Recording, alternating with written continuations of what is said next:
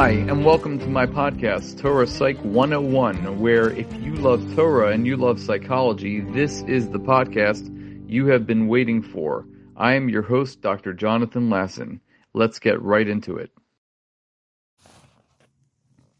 In one of my previous podcasts, I referred to the situation that happened. It went viral during Hurricane Katrina, I believe, where a woman was faced with the prospect of either saving a human life or saving the life of an animal, which was a dog, and she decided to skip over the man who was pleading for help and lying there desperately on the ground, and she went to save a dog.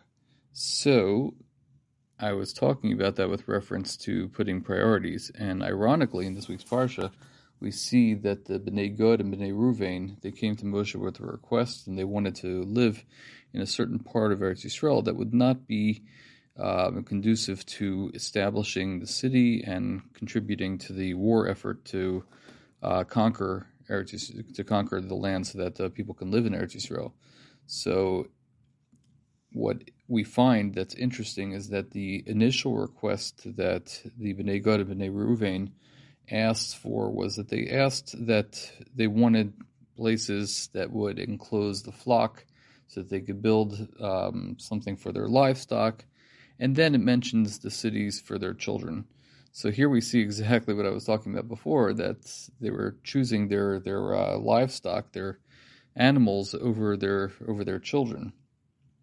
And this is what it says in the pasuk. It talks about that Moshe was responding to their idea, but he said to them, he reversed what they said. First, build yourself the cities for your children, and then you can build enclosures for your animals. And whatever you say in your mouth you have to do. Meaning whatever comes out of your mouth, keep your promise. So the Ksav Sofer actually asks, what's the purpose of telling them, keep your promise? So he answers, he says that one of the biggest taivas, one of the biggest sources of desire that we have is for money. There are other sources of desire that people have for licentious reasons, for food reasons.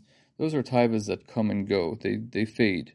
But the one taiva that is sustained forever is the taiva of money. We know that oiv kesef liyisba b'kesef, the person that loves money and is never satisfied with money, and they're always in the pursuit of trying to make more money than the next person. So, therefore, Moshe sees that this is the problem, that people are always going to be unhappy with the amount of money that they have. So he says you have to keep your priorities straight. First take care of your kids, and then take care of your cattle.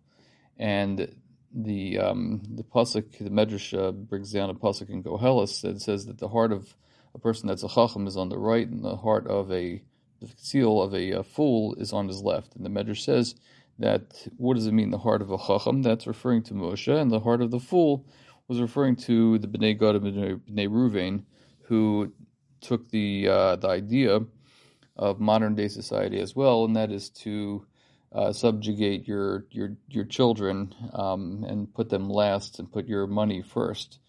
So this is something that we see nowadays, that that Chazal actually say that Bnei Gad and Bnei Ruvain, they came back after 14 years of the conquest of Eretz Yisrael, and afterwards they came back and their kids were all grown, they were teenagers, and they each had long hair, and which was the custom of the Goyim, and they were unrecognizable. You couldn't discern who was a Jew and who was not, and that's something we see nowadays, especially that the assimilation has gone to at a point where we can't even recognize who the kids are that are the kids from Jewish families and the kids that are not from Jewish families.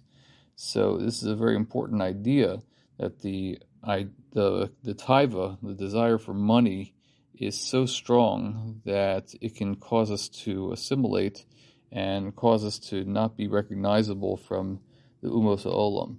So this is what we are learning from the Bnei Gad and Bnei Ruvain, and that's exactly what the Ksav Sofer was saying. The reason why Moshe Rabbeinu asked them to reiterate and say it specifically that this is what I'm going to do, that I'm going to keep to my word.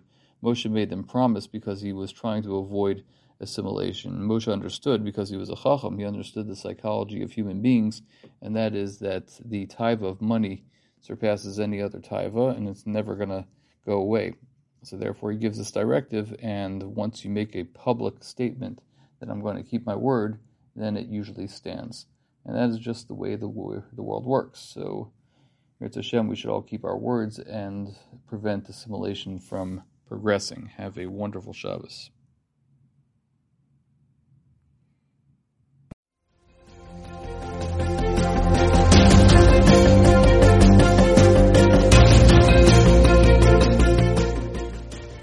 Thanks for listening to my podcast. I am Dr. Jonathan Lasson, a therapist, educator, and lifelong learner. I'd love to hear your comments, thoughts, and suggestions by emailing me at jonathanlasson2018@gmail.com.